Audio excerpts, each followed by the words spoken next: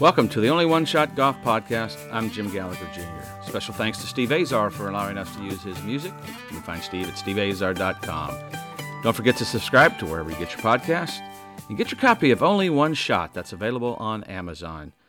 Today we have LPGA legend Nancy Lopez with us on the podcast. She helped grow the game on the LPGA, and not just the LPGA, but all over the world, with not only her talents, but the way she conducted herself and mastering the game while being a mom, traveling the world, playing against the best golfers in the women's game. And I can't wait to hear from Nancy, and let's get Nancy on the phone.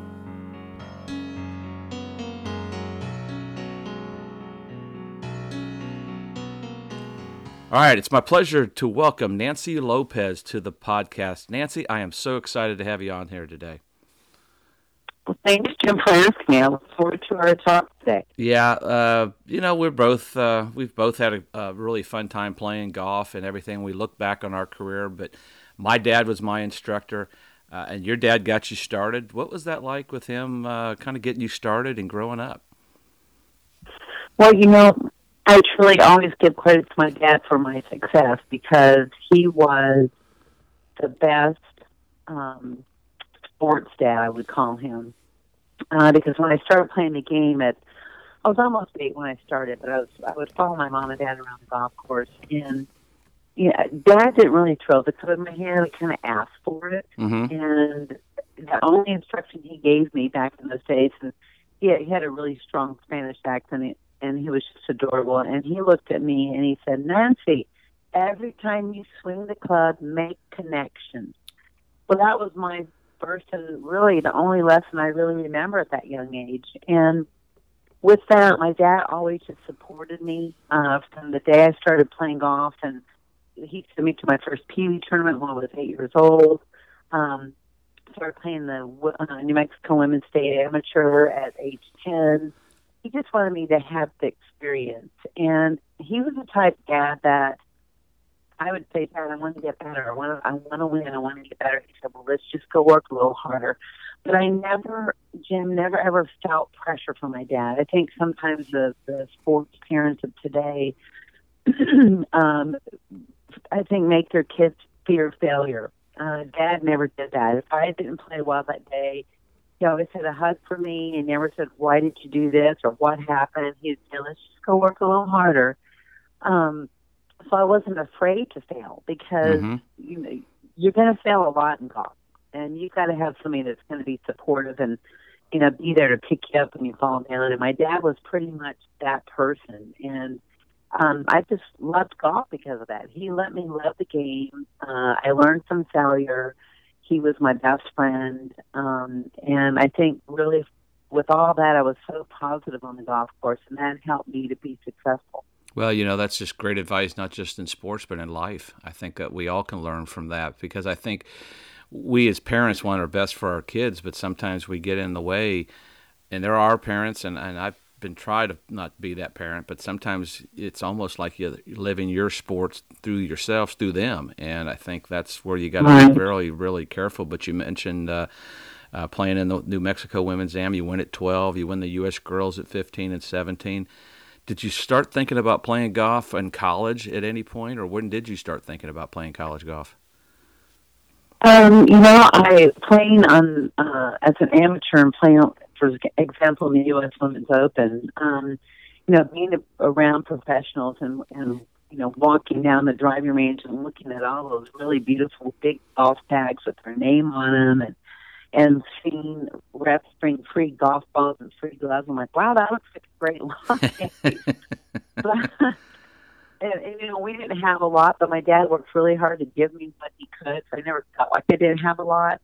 But I remember just kind of watching the ladies and wondering, were they really happy doing what they're doing? I knew they'd be traveling and trying to make a living playing a game that I loved, but could I do it? And so after high school, a lot of people were trying to encourage me to turn professional, and I really wasn't ready. I felt like I wanted to play collegiate golf. I loved school. I loved, playing on the boys' golf team when I was in high school, and knowing I was going to be able to play on the girls' golf team. I was looking forward to that. And then, of course, now I was trying to find a college that would give me a scholarship, because I remember telling my dad, Dad, you spent so much money on my life so far. If I don't get a scholarship, I'm not going to school.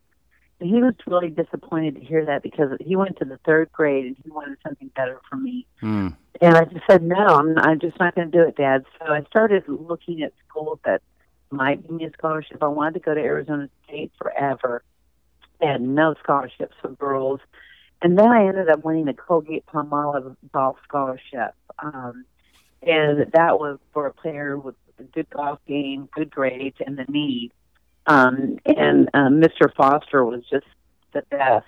And he was a big advocate for women's golf, for amateur golf. So I won a partial scholarship through the Colgate-Palmolive Golf Scholarship Fund. And then Tulsa University was trying to start a team, and they were the only college that would give me a partial scholarship. So with the Colgate Scholarship and Tulsa Scholarship, I was able to get a full ride for the 4 or 5 years, whatever I was going to do when I was in school. So that's why I kind of went to Tulsa, but went there too because they had a great engineering school, and I thought if I can't make money playing golf, I can make money as an engineer. And I always joke that, I was good with numbers back then. Now I can only add up my score. You kind of go brain dead for a little bit. But after 2 years at Tulsa University, I was making straight C's in all my classes, and I was pretty much reprimanded in that I had to pick up my grade average or I wasn't going to be able to play in the girls' golf team. And so at that time, I had played in a lot of collegiate events, won a lot of them, and I think I got a little bored with golf at that time. And so I kind of thought, wow, what do I really want to do here? Should I try the tour? Am I good enough? Will I be able to make a living out there? And I decided that I needed to do that. So that's when I went out on the tour in 1977. July, I qualified for my card, and excited and really blessed and fortunate that I did as well as I did because I had money in my pocket pretty quick, and that was great because I didn't want my dad to have to sponsor me. I wanted to be on my own. Yeah, that's a great story because I think so many people, we see so many players now, both on the men's and the women's side, turning pro so young. And very few people are Jordan Spieth, Lydia Ko, the names go on that have that instant success. So the college experience is real important, but it's hard for kids to go to college and juggle. Even today, it's so much different than when we were in college. I mean, they're working out at 5:30 in the morning. They're going to class. They're practicing. They're going to tournaments. They're trying to keep up at school. So it's a full-time job in college now where I think when we were in there, it was a little maybe less. I didn't work out, and maybe that's why I don't work out to the day. But probably should have worked out. I might have played longer. But I just think it's been interesting because you had a lot of success even while you were in college in the U.S. Open and the Curtis Cup team. So it probably was time to turn pro. But you mentioned you got your card early, you won early. What was that first year like? Now you've gone from pretty quick junior golf to college golf or amateur golf, and now you're on the LPGA. What was that first year like for you on the LPGA? Well, I went out there thinking, I was number one amateur, but it took me a while. So I always looked at it this way. I was at the bottom of the totem pole as an amateur. I made it to the top, and when I went on the LPGA tour, even though I was an accomplished amateur player, was I going to be able to do anything good on the LPGA tour? And so when I got my card, I thought, okay, let's see. I'm starting at the bottom of the totem pole. I'd like to win one tournament this year. That would be my goal. And I was always a goal setter, Jim. I think it was good to set goals and good to set them high because then you worked towards that goal. And for me, that was my goal, winning one tournament. Well, I finished second in my first 3 LPGA events, which were in the end of 77. So, I had money in my pocket pretty quickly, and then I went to my first event in 78 in Sarasota, Florida in February, and I won my first LPGA event. And it just kind of, it started the ball rolling. I think every player, PGA or LPGA, think, can I win? And I think once you win, you kind of answer your own question, and it just seemed like it's easier to win after I won that first one. A lot of pressure in that first event winning. I remember I had about a 2-footer to tap in to win the tournament. I didn't think I could ever take the putter back, and just kind of stood there over that putt. It seemed like an eternity. and it felt like the putt kept getting longer and longer. And I made that putt, and there was so much excitement from me and emotion because my mom had passed away a few months earlier. My dad wasn't with me, so there was a lot of emotion in that first win. And then I ended up winning 9 that year, 5 in a row. And, the golf world kind of opened up to me. And it was fun. I mean, here I was 21 years old, and everybody wanted to know what I was thinking. Everybody wanted, there were perks and winning tournaments. All the sponsors wanted you to be there at their event. And it was just an exciting time for a young person like myself who came from very humble beginnings, and knowing that, wow, unfortunately, like I said, my mom had passed away, but I knew I could do some special things for my dad now that I was winning money, and it was so much fun. I loved it. The press was good to me. I'm a good talker. I can talk to anybody. I like to talk. I like to tell stories, and so the press kind of wrapped their arms around me, and they were very positive. The press can be really hard on you sometimes. Oh yeah. No. So it was a fun first year, and then of course they were a little tough for me too, because then it was like, are you going to flash in the pan? Is this just going to be a 1-year deal? So then the term sophomore slump started creeping into the questions. How about next year? You're going to have a sophomore slump? And I pretty much said to myself, no, I'm not. Yeah. Well, how do you deal with the pressures and expectations, not only of the outside world, but your own? I mean, sometimes they can strangle you, your own expectations. How did you deal with that so young?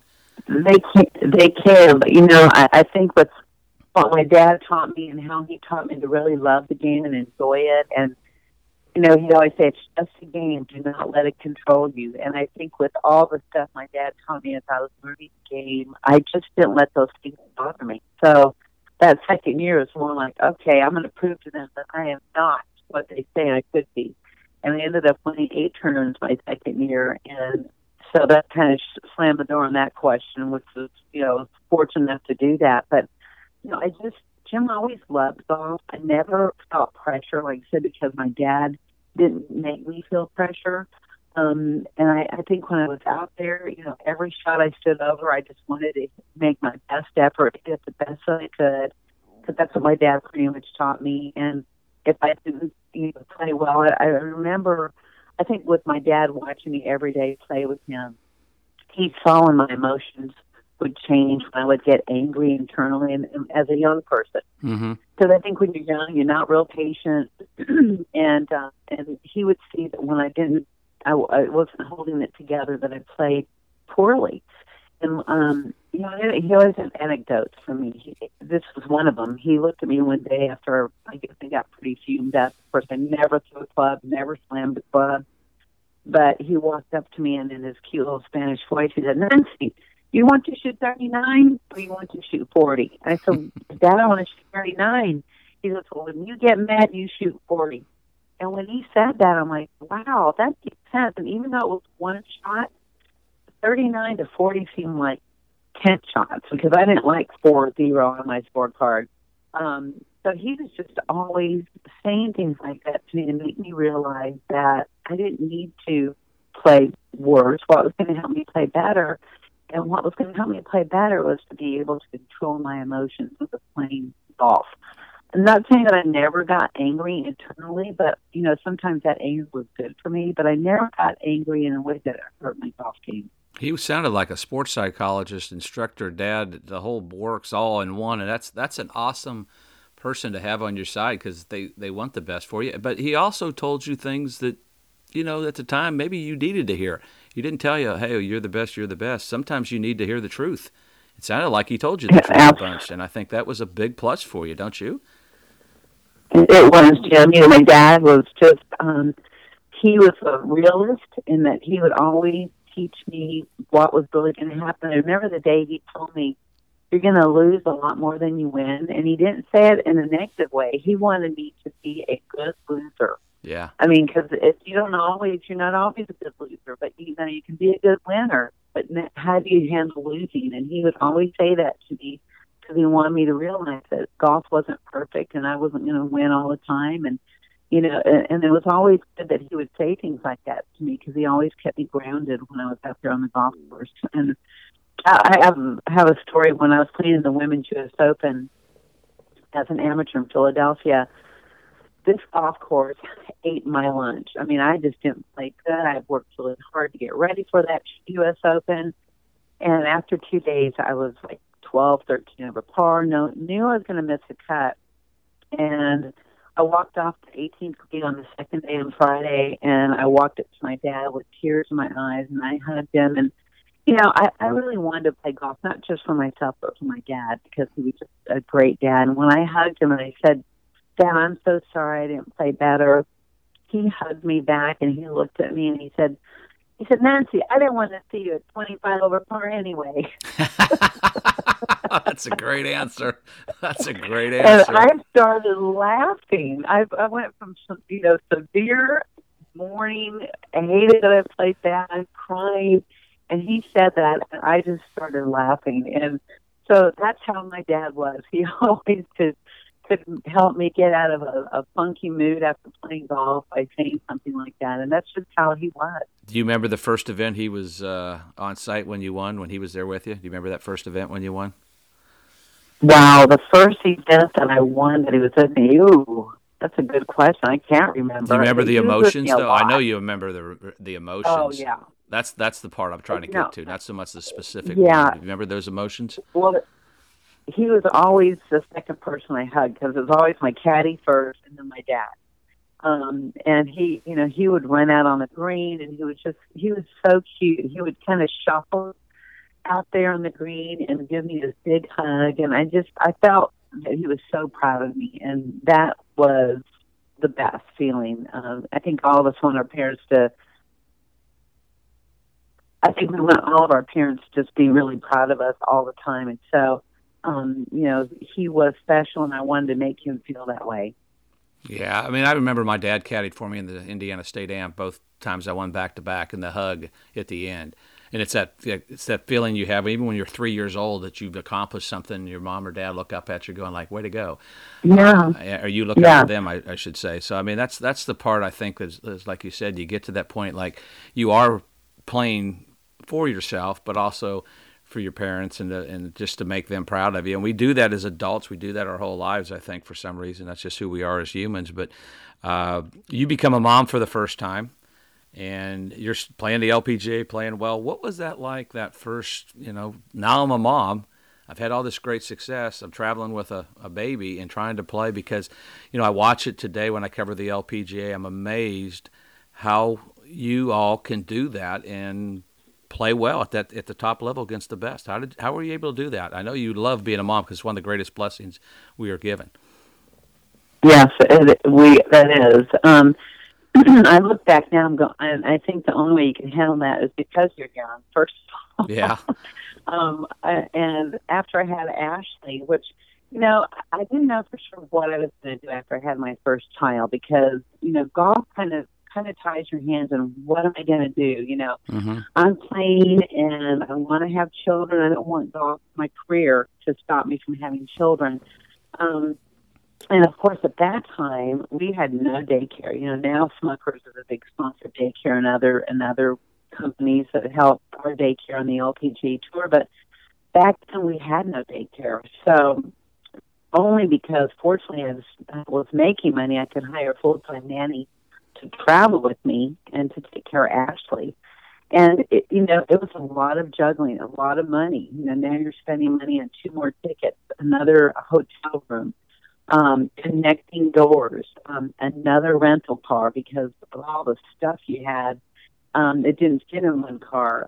We didn't have wheels on luggage back then. That's true. So you always had to find somebody to help you with luggage. In some places there weren't people to help you with your luggage.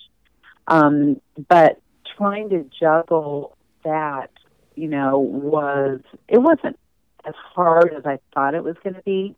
I loved it. I loved that Ashley was traveling with me, and her dad said, take her with you. You need her there. Of course, after I was done playing, I was tired, and I figured it out. I told her, my nanny, I'm headed home, back to the room, give me a good hour to just kind of, unwind, because, when you're playing golf and I was winning, someone was always in my face talking to me and telling me what a great player I was and all that. And it was wonderful, but you have it all day long and you're exhausted. And so I would call her from the golf course. Of course, we didn't have cell phones back then, and say, I'm coming home. Can you please take Ashley out for a little bit and let me just rest for a little bit? So she would, and I'd lay on that bed in silence for about an hour, and then she'd bring Ashley back. And then I could be the mom I needed to be. I didn't want to be short with her because I was tired. And the traveling was tough. It was great to have this little baby with me that I loved and adored and worshipped. Of course, I think we all worship our children. And because I was young and I was a type person who was, very organized, which I don't know how people do it if they're not organized. No, they don't do it very well. I scheduled everything. It's hard, but I scheduled everything, call the hotel early, told I needed a refrigerator there, and then I go to the grocery store. When I got into that city, got all kinds of stuff for Ashley to have while she was in the room. I planned things for the nanny to take her to zoos or parks or something, so they weren't just stuck in that room. So I was trying to keep my child entertained too while I was playing golf. And for a lot of the women on the LPGA tour at that time, you pretty much brought your child to the city. You would leave them with somebody that was recommended. You don't know who you're really leaving your child with. It wasn't a daycare. It was just somebody recommended. And so to me, you have to have peace when you're a mother playing on the LPGA tour, and you've got young children, especially in those days. You have a young child. You've got to be able to go on the golf course and completely concentrate for 4.5 hours, knowing your child is okay. So having a full-time nanny, I was able to do that. And I know other players didn't have that. And it would have been a struggle, I think, for me to not really know who my child was really with, even though people did recommend them. That's why I think that daycare now, it's opened a lot of doors for women to have children and know that they can take their child somewhere that they know is going to be constant every week for their children to be able to be with other children that have golfing mothers. And, then really go out there and play golf and enjoy it and not worry. Yeah, Stacey Lewis won the Scottish last year, the first time as a mom, and I've got to know her and Garrett very well. And you're right, the daycare is a blessing. It was the same for us on the PGA Tour, even though I was the one playing. For Sissy out there traveling with not just one, but Thomas and even Kathleen, and then they kind of, once they started school, they quit traveling as much. But it made it so much easier. Like you said, there's just that peace when you're out there on the golf course, but there's nothing better when you come back after you've played and you see that smiling face that loves you and doesn't care if you've shot 75 or 65. It doesn't know really the difference. Other than my kids as they got older, did you make the cut so we can stay in daycare over the weekend? I'm more disappointed them when I missed a cut because now they had to go home and couldn't go to daycare or child care there. So, and they keep, what's really great about it is they keep up. My kids keep up with some of the kids that they were in the child care on the tour with, and it's really cool to see that. And you're seeing that now on the LPGA. But it is. I can't imagine being a mom. I mean, because dads have got it easy. We know that, and then try to do and be as good as you were, as great as you were. But you qualified for the LPGA Hall of Fame with your 35th win and less than 10 years. Did you ever dream something like that could happen? I mean, I know you dreamed that you wanted to play the LPGA, you would play great. Did you ever imagine you would be in the LPGA Hall of Fame, the World Golf Hall of Fame, and accomplish what you'd accomplished so young? Jim, I really didn't, because the criteria was so tough. I'm like, how will I ever do that? I mean, how does anybody ever do that? But I ended up, and one of the criteria was you had to be on the tour 10 years before they would induct you into the LPGA Hall of Fame. And I was like, okay, I've made it before 10. I wish they'd induct me, because what if I die before I reach 10 years on the LPGA Tour, and I won't be at my induction ceremony? I kept thinking that. So that was part of the criteria. So it was really tough. I mean, and the thing was, if you won 35 tournaments, it was 30 tournaments. I'm trying to remember the criteria. You had to win 3 different majors. I won 30 tournaments, and I kept winning the LPGA championship. I won it 3 times, but that would not get me into the Hall of Fame. So I had to win 35 with one major, which the LPGA, like I said, I won 3 times. They only counted as one major. Wow. So, and I won the Nabisco event, but it wasn't a major. And I won the European tournament, and it wasn't a major back then. So I had to win 35 and one major. And if you had no majors, you had to win 40. Wow. On the LPGA Tour. So the criteria was really tough. And I just thought, no one's ever going to reach that. But, of course, some people did. And I was one of the few. I'm trying to think if Patty Sheehan was after me. But, it was tough. And I just didn't think I'd do that. But, I just wanted to play good. I wanted to win. And whatever happened was going to happen. And I just kept working on my game, trying to play better, trying to win. I wish I would have, I finished second in 4 U.S. Opens, and I wish I would have really focused more on the majors. And then I talked to Jack Nicklaus one time, and he said he focused on only the majors. Mm-hmm. And I'm like, wow, I wonder if I would have won the U.S. Open if I would have focused only on the majors. But I know the last year that I finished second in the U.S. Open, it was a Pumpkin Ridge outside of Portland, Oregon, and I lost to Allison Nicholas. I know I focused on that one because I started working out with a trainer for 2 years. I worked out with a trainer. I was in the best shape I'd been in a long time. My golf game was in great shape, and I ended up finishing second. And I think maybe if I would have done that, I probably could have won the U.S. Open. And it was disappointing, but, I just say, well, not winning an Open hopefully doesn't define my career.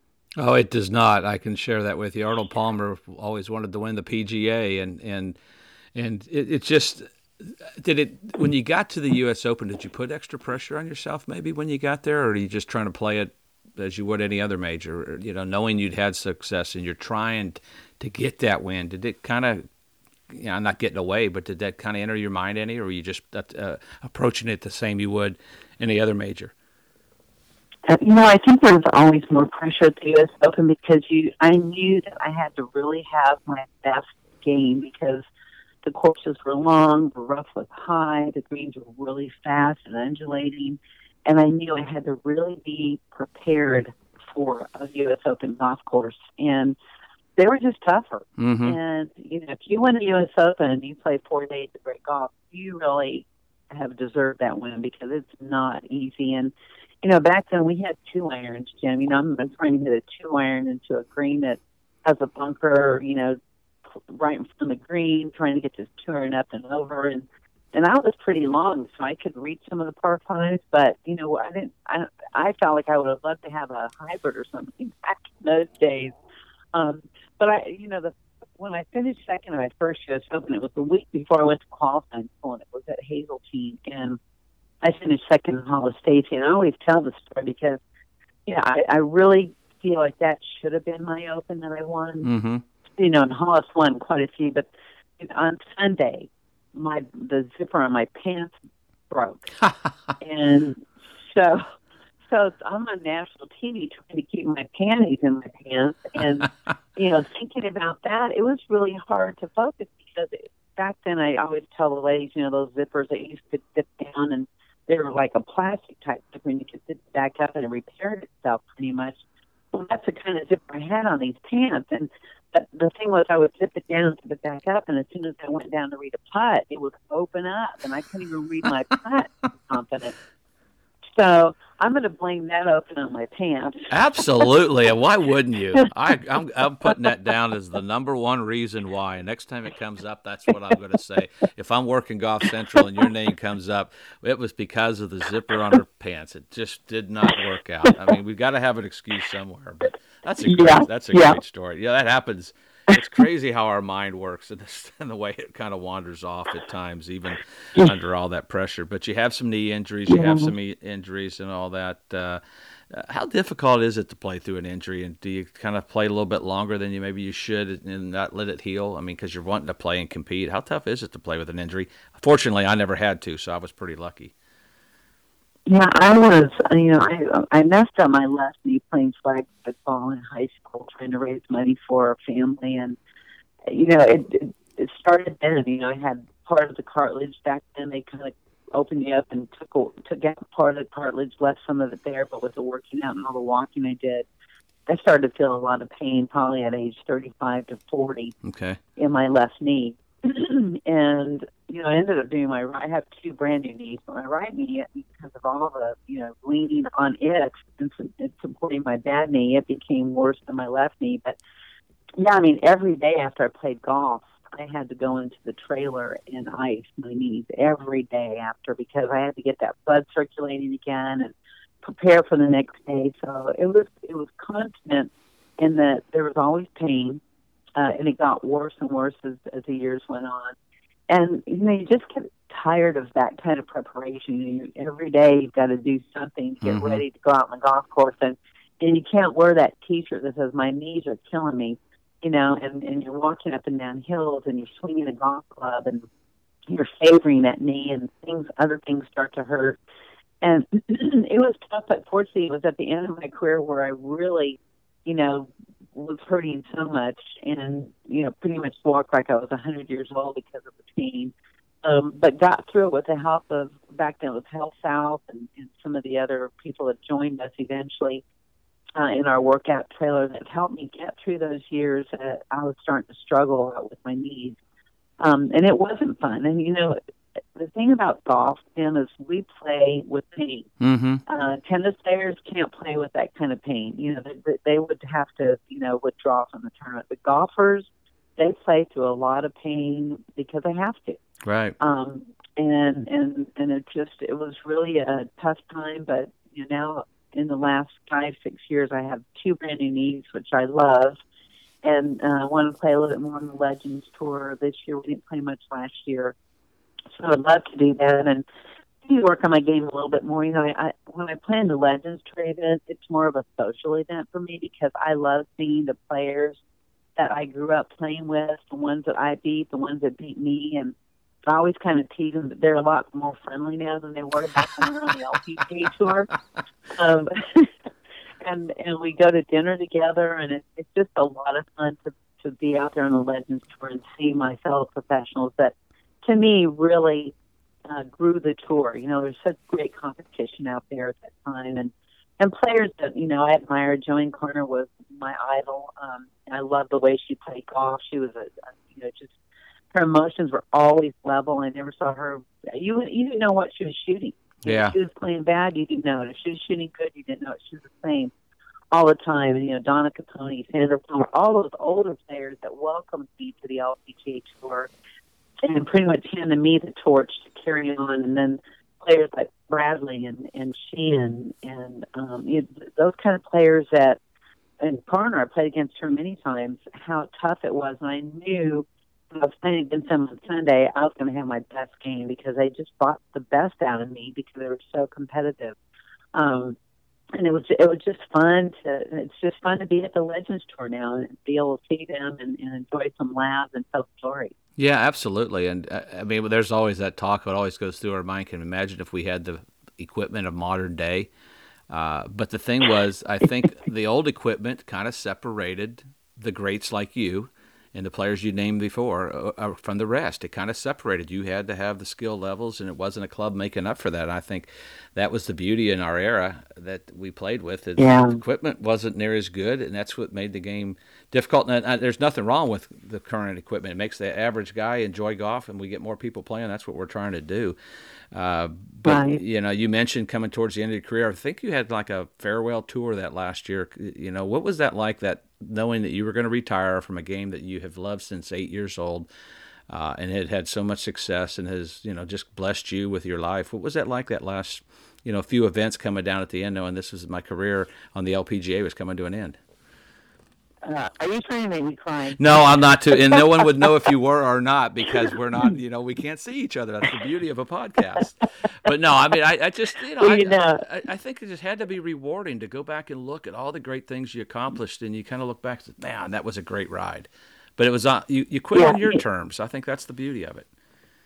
Yeah, it was great, Jim. It was hard though because I couldn't go back to every town to say goodbye to all of the fans that followed me and supported my career. And yeah, it was really hard because when you play a game that you love and a world that you love, I mean, I love the LPGA world. I love my fellow players. I loved, saying I was an LPGA player and seeing, every tournament I went to, people were saying goodbye. And it was tough. I mean, I the last hole, walking up 18, the applause that these people gave me as they said goodbye, and oh my gosh, it was really hard. And it was funny. One tournament, I'm walking up 18, and those faces on the stick, that people put. I didn't know this. I'm walking up to the 18th green, and I look up, and everybody has my face on a stick. Oh, wow. And I mean, there were hundreds of people in the stands, and it kind of scared me. Yeah. I looked up like, holy cow. That's awesome. But it was so sweet. I mean, the people were so awesome, and the players too. And, it was sad saying goodbye because I love competing. I mean, I still love competing. Whenever I play in anything, I'm always just grinding, trying to hit that best shot. And now I've joined the Women's Association here at my club. And I don't play in the individual stuff, but when I play in the team stuff, I have the best time. And then Ed and I played in the husband and wife thing the other day, and we ended up winning gross. And of course, we won $100 pro shop credit, and that excites me so much. You're like I am. I won some kind of fundraiser, $100. I couldn't wait to go get a shirt. It's like I don't need a shirt, but I got a free shirt. I just won money. It's a $100 gift certificate. You'd have thought I won the tour championship. But that's Jack Nicklaus is like that. He would come to a few of the Champions events or PGA Tour Champions events, and he was so competitive still. And it's a scramble for fun. And I would say, I said, how about that putt Arnold made? He goes, well, how about all the shots I hit? And I was like, okay, I get it. And it was it never leaves. It's amazing that competitiveness inside of us. And you talk about that like the Solheim Cup. And I've been really fortunate to cover a couple of those actually. And just to see that competitiveness from both teams and the passion. I was on a Ryder Cup team and President's Cup team. But for the women, the Solheim Cup is an amazing event that I've been part of, and I know you've been part of them, and vice captain, and all that. But this last one at Glen Eagles, and I know for the U.S., and I bleed red, white, and blue with the best of them, but as an announcer, you can't do that. Cannot say we, ever. And, just to see Pedersen make that putt and just that raw emotion and competitiveness come out from someone who wasn't playing that well and then walk off. My career's over. Yeah. What a way to finish. But Solheim Cup's been an amazing, and I know you've enjoyed that, watching that competition over the years, haven't you? I have, Jim. The Solheim Cup has grown to be some kind of event. I mean, it's just awesome. I played in the very first in 1990 at Lake Nona outside of Orlando, and I think there were only 8 of us, or 10. It was a small group, but Kathy Whitworth was our captain. And of course, now there's strategy after strategy. Who's going to tee off, who's going to hit in the green, who's putting great. I want to get you on the green so you can putt. Well, it was a different event. The first one, we weren't sure how many people were going to show up.